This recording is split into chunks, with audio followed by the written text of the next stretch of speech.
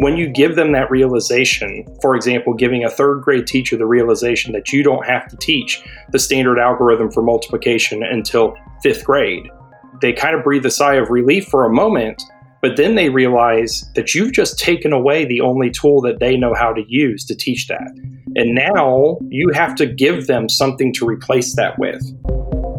Welcome to the 180 Days podcast, where teachers and leaders from the education community come to share their wisdom and experience to help educators survive, thrive, and better serve the needs of students. I'm one of the co-hosts, Tim Pope. And I'm your other host, Karen Greenhouse. Well, today we are excited to have with us Michael Greenlee and Tracey Ramirez from the University of Texas Charles A. Dana Center. That's in Austin, Texas. And I am going to let them introduce themselves and tell us what they do for the Dana Center before we actually get into some questions. So Tracey, why don't we start with you? Thanks, Karen. So my name is Tracey Ramirez.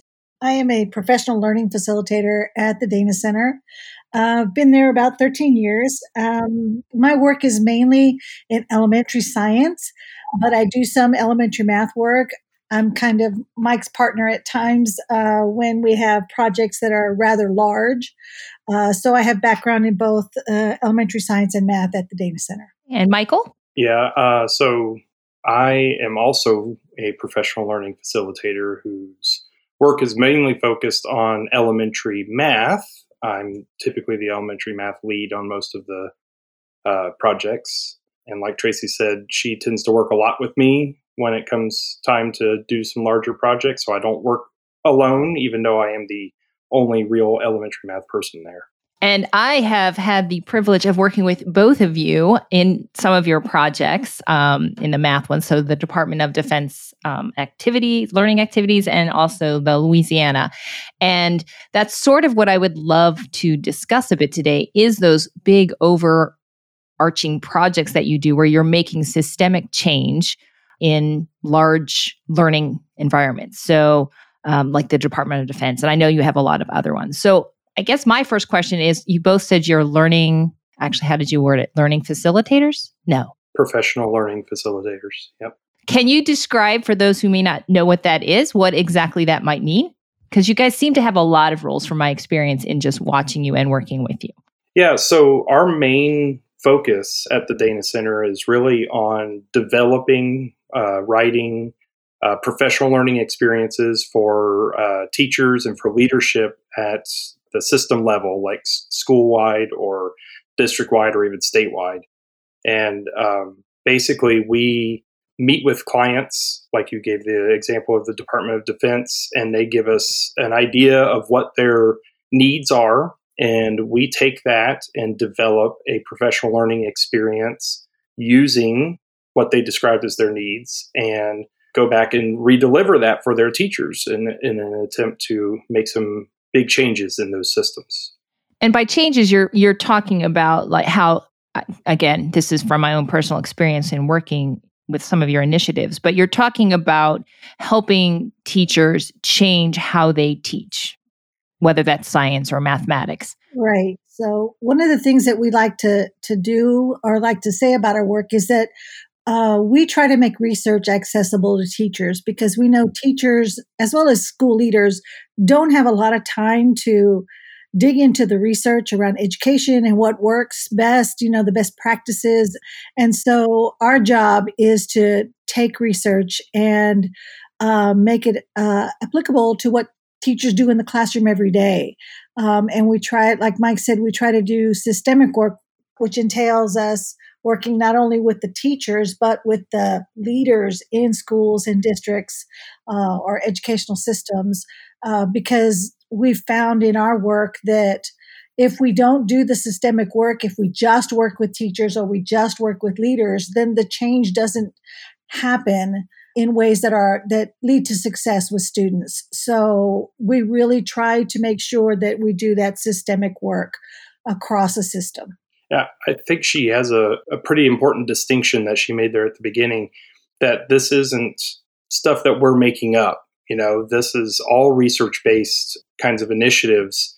Like she said, we have more time to dive into that research. So when they give us those needs assessments of what they need in their system, we have the time to go do that research and to put it into practice. And we tend to give them kind of a practical application of that research. Like it's one thing to tell teachers you need more rigor in your classroom, but most teachers don't know what that means or what it looks like. In fact, most of the time, the leadership who told them to do it don't know what they're even looking for.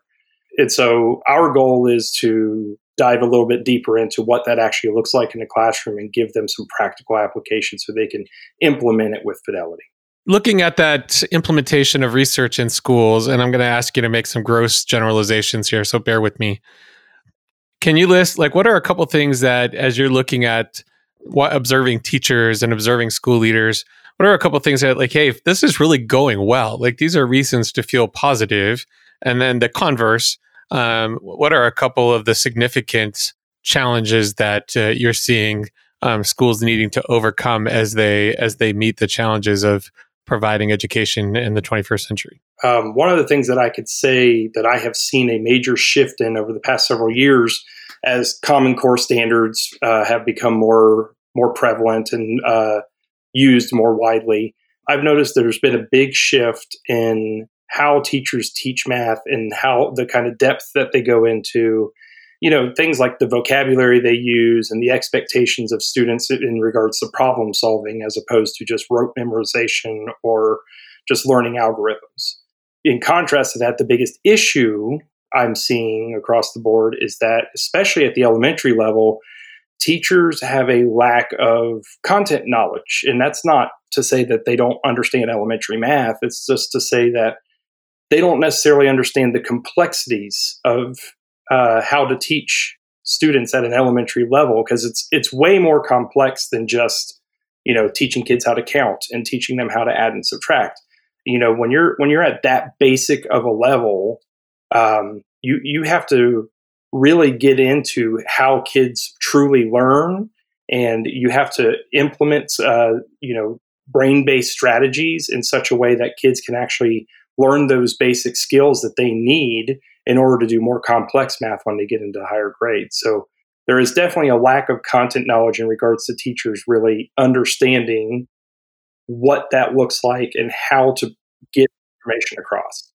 So I'm going to piggyback on some of the stuff Mike said. I think some of the cool things we really see in our work, both in math and science, is as we help teachers and leaders understand some of the best practices that research calls out, we start to see teachers taking risks, trying new things in their classroom and coming away with some successes. Because, you get those small successes in your classroom and it encourages you as a teacher, as an educator, to want to do more. So we start to see those kinds of changes, those kinds of shifts with teachers and their practice.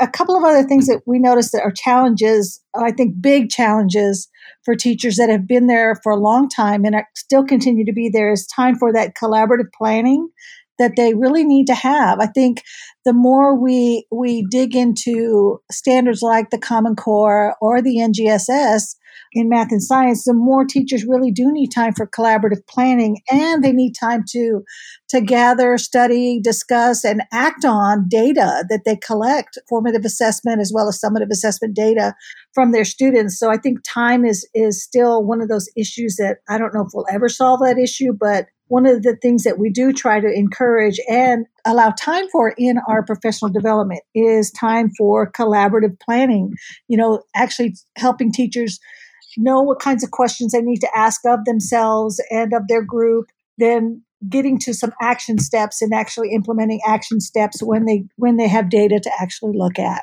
So that, to me, then really begs the question. I mean, this is part of the systemic change that you were talking about previously, because that time element, and after you guys are gone, how do you know that they're continuing, or how is the leadership supporting that? So as part of your whole plan, I would assume that you're also working with the leaders and the teachers to try to figure out ways that you could integrate that collaborative time into their normal daily school time after you're gone. So that seems like a really complicated part of this whole thing, is that systemic change, the continued support after you're physically gone from a training or whatever. When you start talking about systemic change, it's a little bit different than just swooping in and offering a one-off PD and then swooping back out. We're really, really intentional when we present that we are thinking about strategies and things that the teachers are going to actually feel like are valuable to them. And it's not just another thing for them to do. Because if we just give them more stuff to do, here's another form to fill out, here's another activity for you to implement or something like that, then the likelihood of them continuing to do that after we leave is very slim. So we try to really intentionally take what they're already doing and tweak that so that they could see the benefits of just making this little change. Maybe it's a little change in the way you talk. Maybe it's a slight change in the way that you present the material, so that they don't feel like it's another thing they have to do. It's more just, I'm going to make a small change to what I'm already doing, and I'm going to see the benefit of that almost immediately. And therefore, it's something that I can continue to do and want to continue to do. And that kind of helps. Yes, we do work with the leadership as well, and we try to help them as well. But really, in the end, it's kind of like students who, if they don't want to do it, they're not going to do it. It's the same thing with teachers. Even if you have leadership on board, if the teacher doesn't believe in what you're telling them, they're just not going to do it. One of the things that I've always loved about the work at the Dana Center is the fact that we have not only the content teams, like our math team and our science team, but we also have leadership team. And oftentimes when we do systemic work, the leadership team plans with the content teams to make sure that what they present to leadership as professional development is stuff that's going to support the teachers in implementing what they need to implement, so that we get this overall idea of helping them put into place these cyclical processes that will help them plan, implement, and then collect data and act on that data. And that the leadership becomes a driving force behind these cyclical processes, because they have to learn what to look for, how to help teachers continue these processes, and encourage them to keep working through these cyclical processes in order to make sure that these changes continue after we're gone, because we're not going to be there forever. We're just going to be there for a certain amount of time. So the leadership does play an important role in making sure that systemic change happens and continues, because we know from research that any kind of initiative that a school or a district implements takes 3 to 5 years for us to start really seeing some success or some positive change. And we know from research also that most schools and districts will start an implementation, a new change, a new project, and then within a year or two, if they don't see some positive results, they dump it and try something else, because, they're looking for that silver bullet. And that's kind of the opposite of what our vision is for schools and districts. We need them to be in this for the long haul, because it's going to take time for change to take effect. That's why I really wanted to talk to all of you at the Dana Center. We have talked to Shelley and Jackie about the leadership part, and that is what I'm so impressed about with my own, work with you guys, is that it is not just a one-off, which we know research shows does not work, but it's a long-term. And by long-term, not just a year, but like a 4-year program or a 3-year program, because change is slow. And that's something I think the Dana Center, like you said, is just really good at, is getting in there and making sure all the components and all the people who need to be involved are part of the change. And it's not just the teachers, but it's also the leaders. And it's not just the elementary, it's also the middle and the high school. So I really like that you brought that up. So thank you. Mike, what I was going to ask, you talked a couple minutes ago about, which I really liked what you had to say around, you try to find positive things in teacher practice, and then how can I build off that? And I was just going to ask if you could give a specific example. I'm just thinking, if I'm a teacher listening to this, can you give a specific example that you can remember of what that would look like? Sure. I think one of the biggest things that we get requests for here in the recent years has been discourse, and how to implement quality student discourse. And I think there's a lot of teachers out there who are doing the best that they can by having kids turn and talk, and they're doing cooperative learning based structures where they're having kids, share what they're thinking, and they're giving kids gambits on things to say to each other. And I think that's all great, and all of that is necessary, but they're not seeing the results in regards to the depth of the conversation that they're looking for. And so one of the things that we do is we try to go in and take some of those practices and things that they're already putting in place and try to give them a spin on it to show them the discourse process and talk to them about, how to probe student thinking in a way that you're going to get more at the depth of what you're looking for, how to structure situations so that, kids are kind of forced to talk deeper about math or about science in such a way. So, that's an example of like a small tweak that we can go in and do that I think most teachers try to implement that, and a lot of them just don't necessarily see the success that they want to see. Yeah, I want to piggyback on that, Mike, because I think that was a great example. I think that's something we found a lot of success with, the discourse piece, because I think Mike would agree with me that elementary teachers are great at pedagogy. I mean, they really are. They need help with content, though. And so we piggyback on a lot of what they know in pedagogy, like some of those strategies that they learn as reading teachers, the turn and talk, think, pair, share, those strategies they use in ELA, and then help them use those same strategies in math and science, and then increase their understanding of how to take that even farther by using things like, those 5 practices for that effective discourse.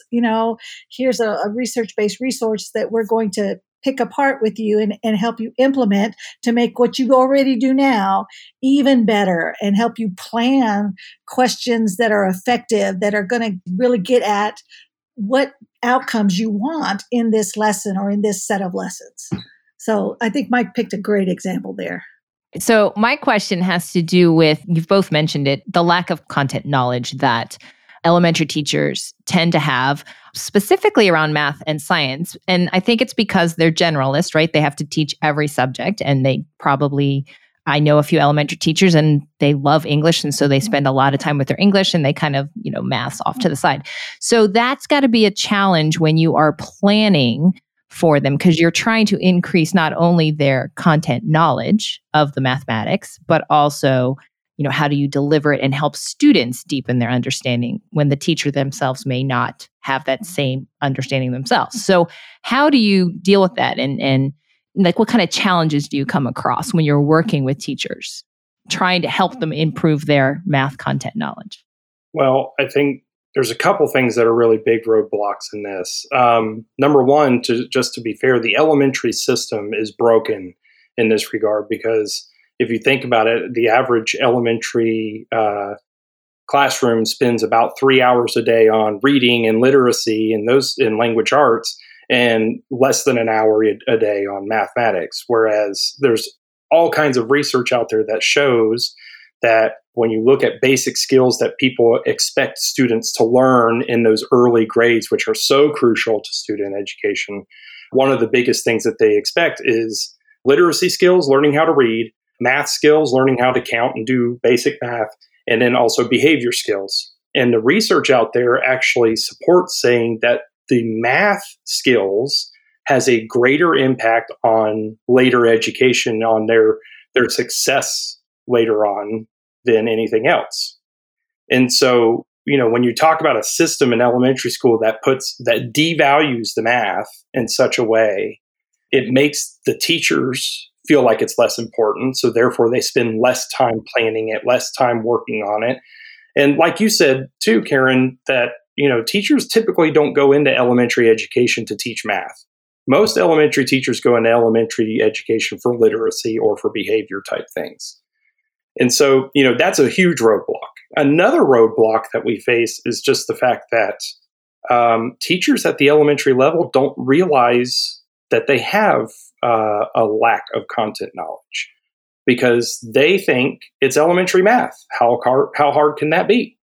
But the reality is elementary math is, and I've said this already once, is very, very complex. I mean, when you think about teaching a kid to read and you think about early literacy, those teachers aren't just teaching kids word recognition and letter recognition and things like that. They're teaching kids how to recognize those words in context of like literature, and how to make sense of the meaning of those words in that literature, and how that meaning can change based on that context.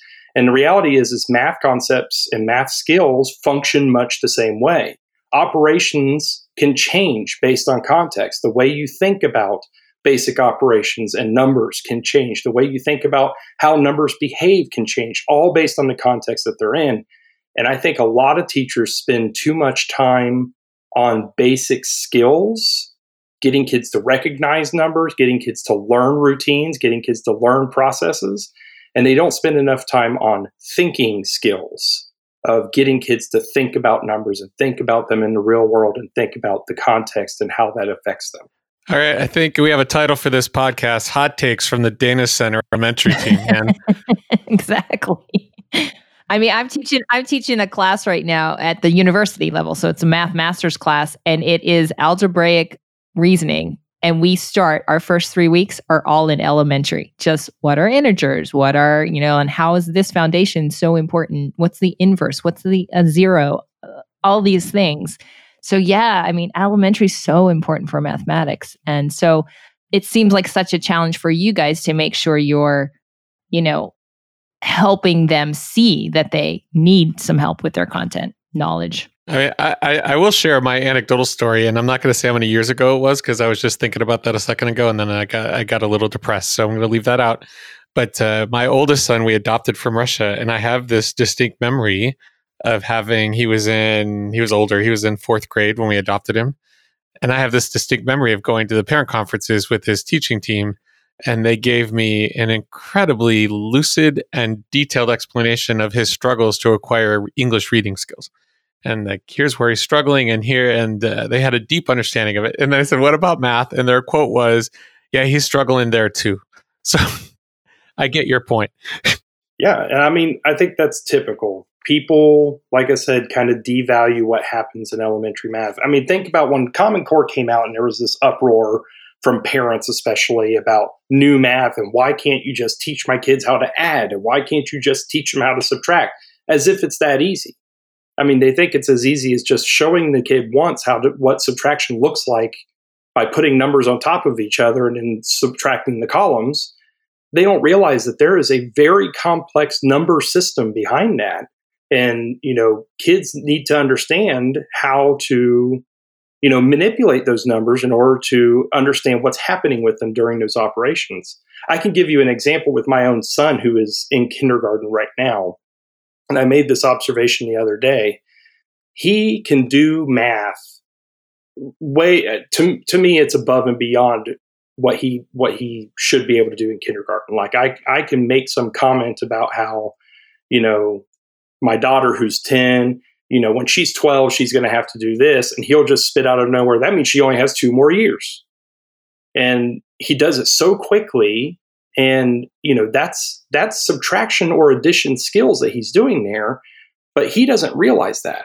He's not thinking of it in terms of numerals on a page. He's not thinking of it in terms of the operation symbol and stacking numbers. He's just thinking of it in terms of context.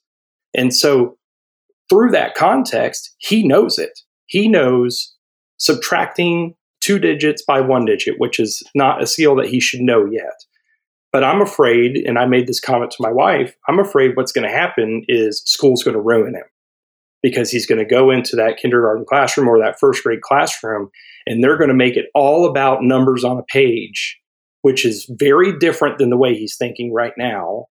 And he's going to all of a sudden think math is way more complex than he originally thought, and it really isn't. And I think that's an important thing for us. He's thinking mathematically and not algorithmically. Exactly. We force them into a process once they get to school, and that's I think the huge dilemma, and that's why people hate math, right? They're forced to change their natural way of thinking about.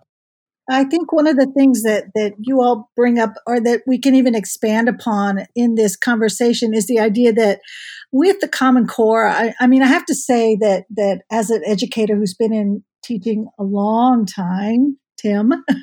No. Remember, this is audio only. As far as everyone's concerned, you're 32. I've been in teaching longer than that. I think about how far we've come. And when the Common Core came into effect, I can't tell you how excited I was for mathematics. It's just like, yes, this is what we've been waiting for since I was a young teacher. And I remember when I was first teaching, or when I was a young teacher, I don't know, Tim or Karen, if you can recall, but I remember going to professional development for gifted and talented kids. And they encouraged us, if we had gifted and talented kids, to teach them around these big themes like relationships and change over time and systems. And what we've learned over time is that is good for all kids, and think about that in terms of both math and science. I mean, if you think about mathematics as a system, because it is a number system and it has predictable changes and patterns that we can call out and use to help understand that system. And if we do certain things to that within that system, then there's certain effects that happen. And the same thing is true of science. And I think we're at a point in this country, because we've got the Common Core and the NGSS, we're at a point where somebody, I hope it's us at the Dana Center, I really do, but somebody can put together an elementary curriculum that is truly an integrated curriculum that takes the content, the science, the social studies, the mathematics, and the ELA, and integrates that around these big ideas of looking at systems and change and stability and patterns and cause and effect relationships, because really that's what mathematics and science are all about, trying to find those cause and effect relationships and understanding how a system works. And once you understand how it works, and once you know that you can look for patterns of change, then you can use that to further understand the system and manipulate it, That's what I love about the Common Core, that it gave us the opportunity to think bigger in education. And I think that Mike and the math team at the Dana Center do such a good job at helping teachers see, especially elementary teachers, see that it's not really about teaching an algorithm. It's about looking for patterns and relationships and understanding how that works, and using that understanding to dig deeper in the mathematics. And it's exciting, to be a part of that, especially knowing that for me as an educator, I've been wanting that for a long, long time. Oh, I'm with you on that. I was very excited too when the Common Core came out, because I was like, finally, someone's backing me up. I will say the Common Core has made a giant leap forward in regards to trying to get teachers to teach at a level and a depth that they need to be teaching at. But it's still not enough, because one of the biggest things that I'm seeing from teachers in implementing the Common Core is that they treat those standards as a checklist of things that I have to do. And when they look at a standard that says that a kid needs to, know how to subtract 2-digit by 2-digit numbers, well, day one of school, when they're teaching that standard, there is a 2-digit by 2-digit problem on the board, and she's going through the steps of how to do it. And what they don't understand a lot of the time is that that is an ending expectation. That is something that they are expected to be able to do at the end of this school year. It is not what you should be walking in day one to teach. And what you should be teaching is this deep understanding of what happens when you subtract larger numbers, and how does that influence, how can you decompose numbers in a way that makes them easier to subtract? And the algorithm that they're trying to teach, takes care of itself down the line when you build that understanding in first. All right. I want to pivot this just for a second, because Mike had his chance for hot takes, but Tracey hasn't had hers.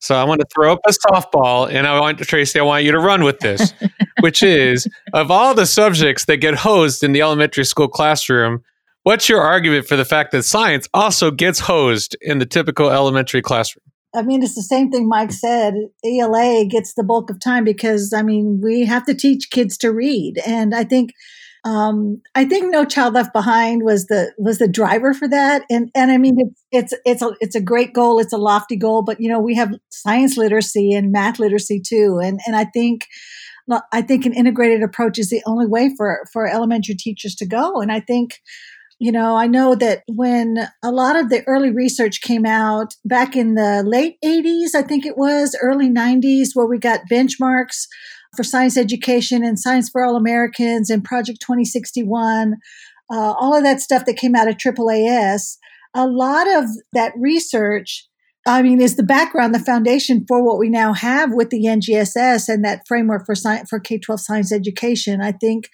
just like with the Common Core, like Mike said, if you just give teachers standards, they're not going to be able to implement them in an effective way. You've got to come up with resources that really help them teach the science and the mathematics in ways that are meaningful and that get at the intent of the standards, not just the content part, but the practices piece also. We have some good things coming out in science, like the Open Science work that we're doing, the beautifully integrated science curriculums that does the work for teachers, like Engage New York does. But again, like Mike said, and I can't stress it enough, he's so right about this, in that even with a good curriculum, teachers need good professional development to help them implement it in a way that gets at the intent of the standards, because any good curriculum can turn into a textbook, and kids can still be taught the same way I know I was taught mathematics as a young student. So a good curriculum is going to be key, is going to be foundational for helping teachers, especially elementary teachers, understand the importance of science along with math and ELA, and then implement it in ways that really get at the intent of what the Common Core and the NGSS really do want to see in education. So that's what we do. That's what we try to help do, is help teachers implement those good curriculums that are out there, that are starting to come out. And that's exciting. It's really cool to watch Mike take an Engage New York lesson and really make it meaningful to teachers and make them think really deeply about, okay, here's a lesson on, like you said, double-digit addition, but here's really what we're getting at here. And here's the things we want kids to understand about the relationships between numbers, and having and developing that number sense in order to really understand what that algorithm means, because that algorithm is just a shortcut,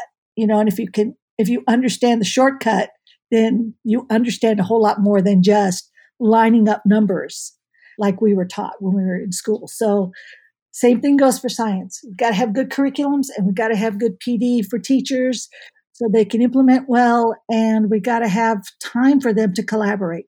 So related to the good PD, professional development, I agree completely.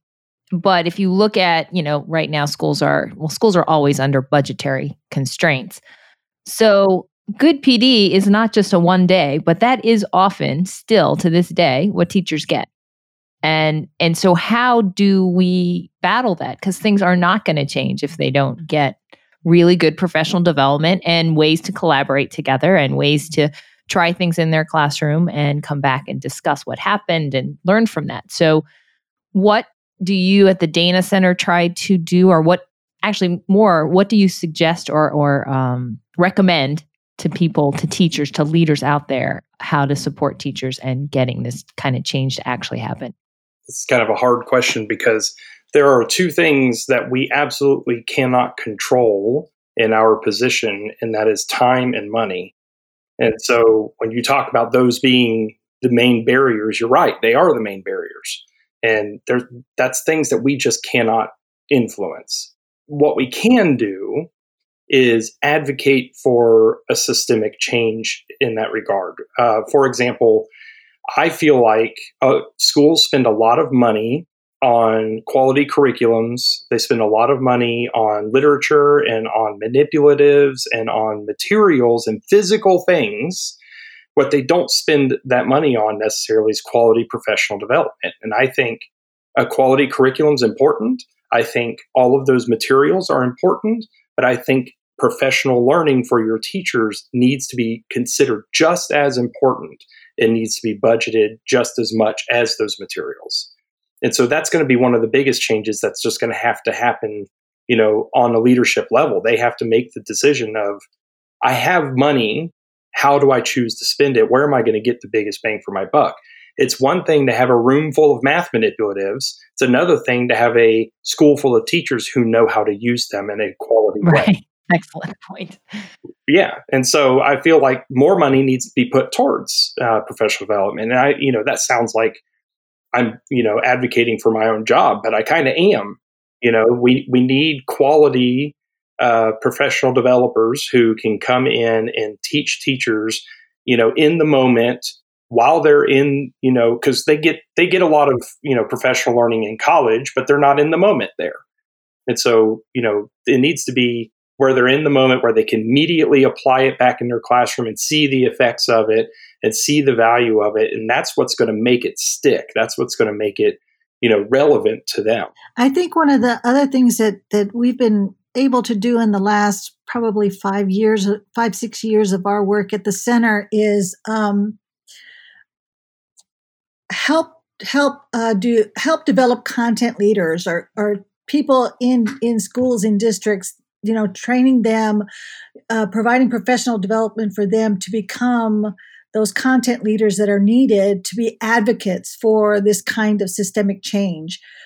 Because it's a hard job, but it's a very necessary job. So that's one of the things that we've been able to start doing. I mean, that started with the DODEA work, although we had been doing what we're calling our Leadership Academies works, which was before that, which was mainly in Texas, but training people in school districts to take on that role as a leader. One of the things that we know happens quite a bit is when somebody shows a lot of aptitude for teaching in mathematics or science or any subject areas, they tend to get pulled out of the classroom pretty quickly because you recognize the talent, you pull them out, and then you lose that talent that directly helps students. So training content leaders and helping them work with teachers to build content knowledge, to build pedagogical knowledge, I think is one of the things that we've tried to do a lot in the last 5 or 6 years. Wouldn't you agree, Mike? Yeah, I mean, that was basically the basis behind all of our Louisiana work. I was going to say, as a person that was trained, I would agree with you in both those things. That your train the trainer model is amazing to me. I mean, but isn't it sort of a multifaceted approach? So, I mean, like you're saying, the work at the Dana Center, there's direct work with the teachers, there's work with the leaders.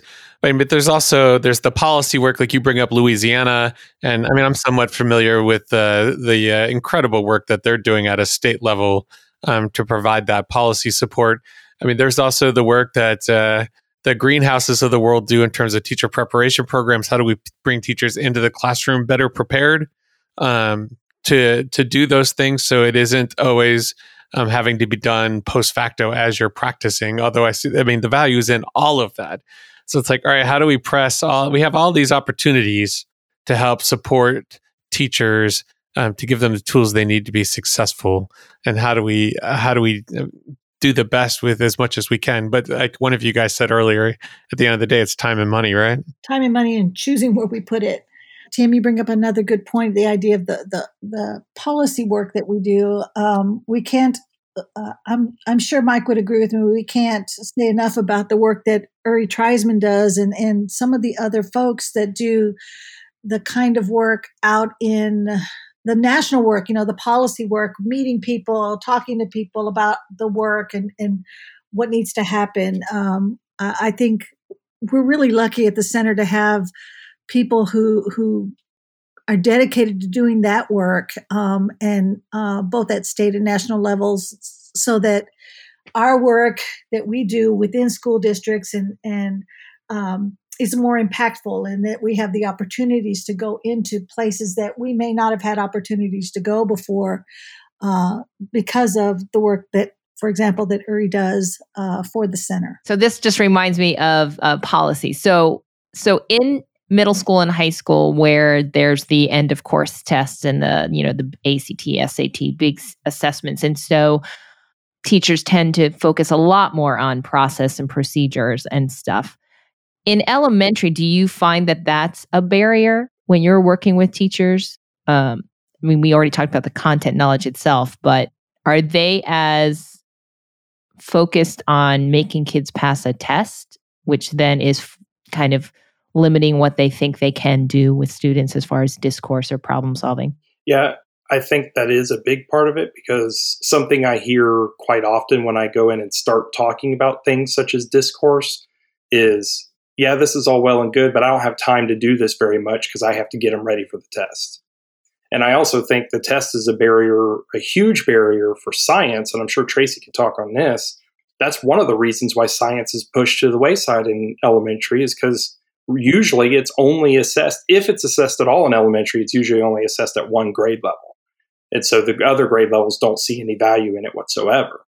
But in regards to, a test as a barrier for math, I think one of the issues is, if you look at a lot of these state tests, they really are doing a pretty good job of assessing the intent of these standards, assessing the standards the way they were intended to be taught, which includes using discourse and making arguments and solving them with multiple representations and things like that.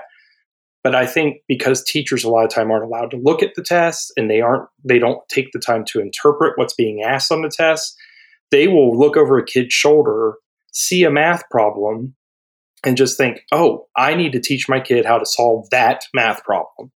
And so, they are going to put, the next time they teach that topic, they're going to put that math problem on the board and, start showing them the procedure to solve that problem. What they don't necessarily realize is that that test, a lot of the time, the way it's worded, allows for that student to solve that problem in a variety of ways. They don't have to follow the one procedure that you're going to show them, which is usually the standard algorithm. They can follow whatever process they want, because the test doesn't tell them they have to do it a certain way. And so showing them other ways to access those problems gives them that ability to access those problems on their level. You're going to get a higher success rate out of your kids, because you're going to have more kids who know how to solve a problem like that, because you're allowing for them to do it in more ways that they're comfortable with. So I think the test is only a barrier because in the teacher's mindset, it's a barrier. I think what's a nice thing that I see Mike doing a lot with some of the math PD that he helps develop at the center, or that he develops at the center, is helping teachers see that the standards don't call for the algorithm when teachers are tending to teach the algorithm, or the standard algorithm. Let me put it that way. And he really does help them see that how much time the standards allot or allow for kids to have. I mean, how many years across elementary do they get to work with invented strategies for solving addition and subtraction? And then actually where the standard algorithm is actually introduced. I think that's such an eye-opening piece for teachers, elementary teachers, to see. I mean, it's one of those aha moments, I think, that is almost life-changing for many teachers. And I just love when teachers realize, oh my God, I don't have to teach that algorithm. I can let them figure these things out in ways that make sense to them, as long as they can explain it and they understand the relationship between numbers. I mean, it's really kind of a cool thing to watch happen during professional development. And as a high school teacher, I would think that would be awesome. Because just like Mike's 5-year-old, who's currently instinctively and innately thinking mathematically in a brilliant and beautiful way, if we taught kids and supported that, then they'd actually think mathematically and not get all screwed up when we're like, yeah, those algorithms, yeah, they work for positive integers, but now we're going to talk about these other things. I think also, though, to the point that Tracey's making, is that also puts us back into that barrier of teachers' content knowledge, because when you give them that realization, for example, giving a third grade teacher the realization that you don't have to teach the standard algorithm for multiplication until fifth grade, is all well and good. And they kind of breathe a sigh of relief for a moment, but then they realize that you've just taken away the only tool that they know how to use to teach that. And now you have to give them something to replace that with, which again is an advocation for our job. Advocation, I don't know if that's even a word, but it's a support for our job, because when we walk in and we give them that realization that, look, your standards say you don't have to do this. If you're going to take it away, you have to replace it with something. You have to give them some additional content knowledge that they can use instead.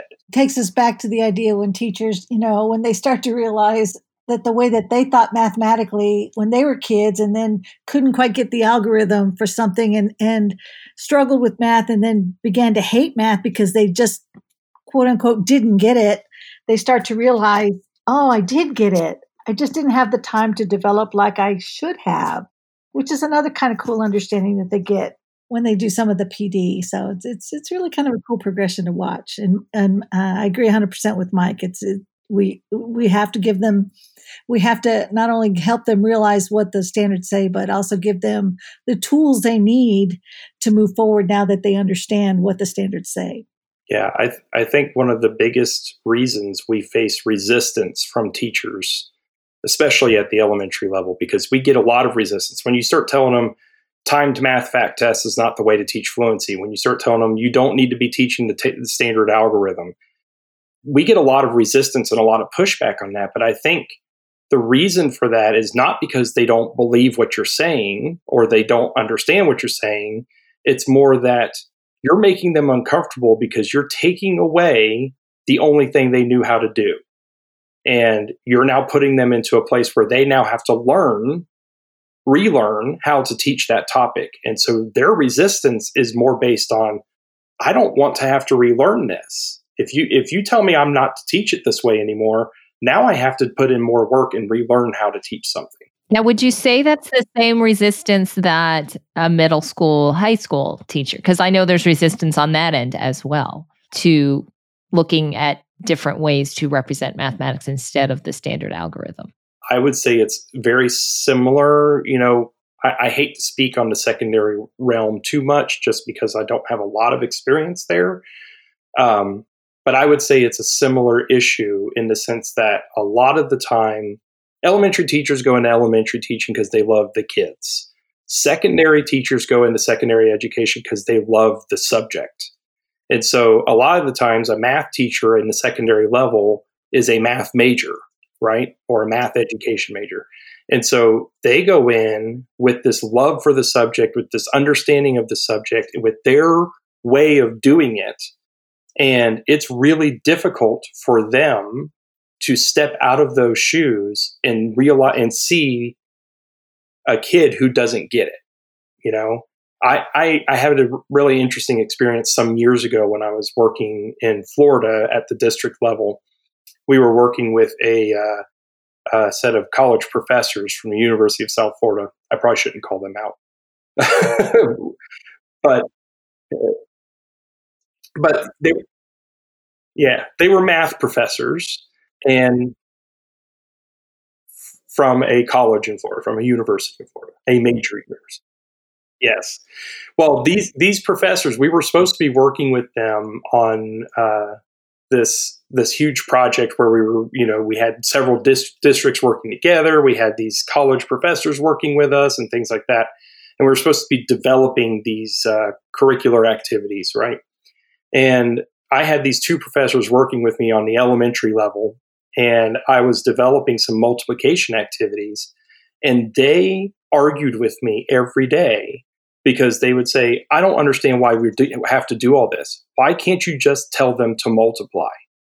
Why can't they just do the multiplication? Why do they have to do all this other stuff? And these are the college math professors who are telling me this. They couldn't get past their understanding of, that's a basic thing. They should just know it. Let's move on. It was an interesting experience. That's one of the things that helped me realize that a lot of adults feel that way. That's part of their resistance to mathematics is, I have this one way of doing it, and when you don't do it that way and you make me uncomfortable, I don't understand why you're doing it that way. All right, I get humbled in my classroom on a regular basis when a student gets the right answer and does it in a way I've never even considered doing it before. It's cool though to see, right? It is cool and humbling. My intent was to be a middle school or a high school math teacher, and I was getting my degree in computer science mathematics. But for some reason, I ended up student teaching in a first grade classroom. Don't ask me how that happened. I don't know. That is a stretch. Wake-up call for me, and I have to say that my first year in the classroom, I went ahead and took a first grade job because I fell in love with the kids. But when we would do math, I just, I couldn't understand why they just couldn't add because I told them to. I just couldn't get it. And I have to say, I have my aunt to thank who who told me to go to some specific training. I'm going to age myself here by saying I started going to Math Their Way trainings. And it was eye-opening for me, coming from a background of someone who wanted to be a secondary educator in math, to see how kids actually develop understanding of relationships of numbers. How do you decompose a number, and why is it important to know how to decompose a number in multiple ways? Why is that important?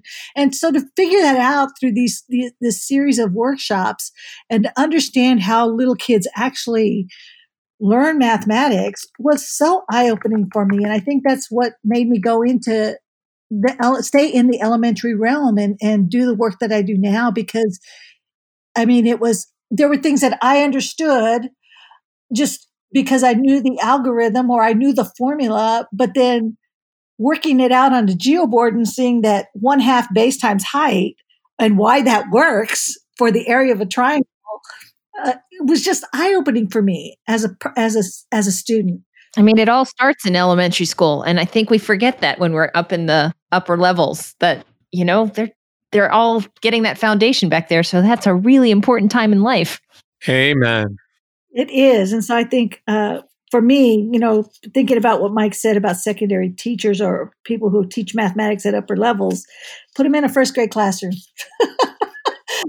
I agree. I think everyone needs to experience it a little bit. That's a great idea. All right. So my question to both of you is if we have, hopefully we have teachers out there that are listening. So elementary teachers, and, you talked about the need for professional learning and really improving your content knowledge. So if you're a teacher listening now, what advice might you give an elementary teacher who wants to become better at teaching mathematics? Like, where might they go, or what might they do? Well, it may sound cliche, but one of the things that I would always say is that a teacher should never think they know everything there is to know, and that they should never stop learning. And so they should be constantly looking out for new ways to do things. And I don't mean going on Teachers Pay Teachers or Pinterest to find new worksheets that have cute little farm animals on it or something. I was totally going to ask you about Teachers Pay Teachers. That's a question I eliminated from my list. I'm so glad you said that. What I mean is going out and looking for new ways to understand how kids think, new ways to understand how to teach the subject that you're trying to teach, how to get more out of your kids. There is so many great resources out there that do so much more than just give you activities to do with your kids. They tell you why we teach it certain ways and how that impactful that is, and why it's important to use certain vocabulary at certain age levels and things like that. And so, the cliche answer of always seeking out new learning, that was something that I did as a teacher, which is probably why I am the way I am now, is I never went into the classroom thinking I know what to do every day. I went into the classroom thinking, oh, this didn't go well. Let me see if I can figure out how to do it better the next time. And I actually put in that effort to learn how to do it better. And when I learned how to do it, I was the first one out of school to go to my principal and say, I just learned this cool new thing. I don't think other people know it. Can I share it? And, it blossomed from there into a professional learning kind of career for me. So I think as you asked that question, I thought of two things. The first thing is find the teachers, the few teachers on your campus whose kids love coming to school, and go watch and see what's happening in the classroom. Because chances are you're going to find some things in there that you may not be using or doing, or you might find some strategies or something that will kickstart you into doing some further research, like Mike said, finding other areas or ways of teaching that could potentially change your life as an educator. like I said, Math Their Way was the thing for me. I still think about the change that made for me and how impactful that was, even though it was a lot of years Tim, ago. you want to end with your closing the thoughts? Common Core represents a lot of what I learned way back then. The other thing I would recommend is, and I don't know if this is for individual teachers, but don't write off your colleagues who seem stuck in tradition, because it could just be that's, we as teachers get beaten down every day in the classroom, on the media. We could just get beaten down day after day. And sometimes when you don't know what you don't know and things don't work, you revert to the traditional. And I think that's where some teachers are. They just revert to the traditional. They revert to the way they were taught because they're not experiencing success in other ways or trying new things. So keep in mind that your colleagues, who may seem overly traditional, may just need to experience some successes with new stuff. So don't be afraid to share. Don't be afraid to be that person like Mike was, that if you find something that works, something that's really cool, or you find a resource or something that changes something in your own teaching, don't be afraid to share it, and don't be afraid to encourage your colleagues to try new stuff to help them implement Common Core or the NGSS. I think that's important to keep in mind. Well, thank you. Those were both great answers. I'm ready to go out and go learn something new right now. I know, I'm all fired up. I mean, I may have to think about what I'm going to teach next week when I get back to school. So, Tim, you want to end with your closing thoughts? It's not really a closing thought. Like, that really is the best closing thought. So maybe this might be relevant to put in earlier. I just want to say, and I should have said it at the beginning, I have nothing but the utmost respect for elementary teachers. I know we talked a lot about the challenges and all the different things that we want to see changed in elementary instruction. Those folks have an amazing amount of stuff on their plate. I am a lazy high school math teacher. I only have to think about geometry and pre-calculus, and that's all I ever think about because nobody cares about anything else. So to have a group of people who are tasked with being responsible for the socio-emotional development of young children. And I'm sure if we could have a social studies specialist on here as well as we have math and science. We could everyone say, yeah, you have to know your content. You have to have that deep embedded knowledge. And I've not met an elementary teacher who doesn't try to do that every day. I loved what you said, Tracey, about having respect for traditional teachers and the work they're doing. So I just wanted to put that out there. Like, yeah, there's a lot of challenges, but there's a lot of good too. And let's keep fighting. Let's keep fighting the good fight for these kids because they deserve it, and so do the teachers. I would agree with you 100%, Tim. 100%. And that's why we're all here, right? We all got into education for that. Exactly. You guys gave such great fire-up talks. I thought I had to give at least a shot at it here at the end myself. Well, I think we've come to the end of our time, and I really want to thank both of you for joining us and sharing all of your expertise. We will include a link to the Dana Center and other resources if you're interested in reaching out to the Dana Center and getting some support for your initiatives as well. So thank you very much for listening. Please make sure to follow us and to check out our website where you can see all of our past episodes and sign up for our monthly newsletter. That's 180days.education. So thank you again. Thank you, Tim. Have a great day. There will always be those who scoff at intellectuals, who cry out against research, who seek to limit our educational system. The educated citizen knows how much more there is to know. Knowledge is power, more so today than ever before.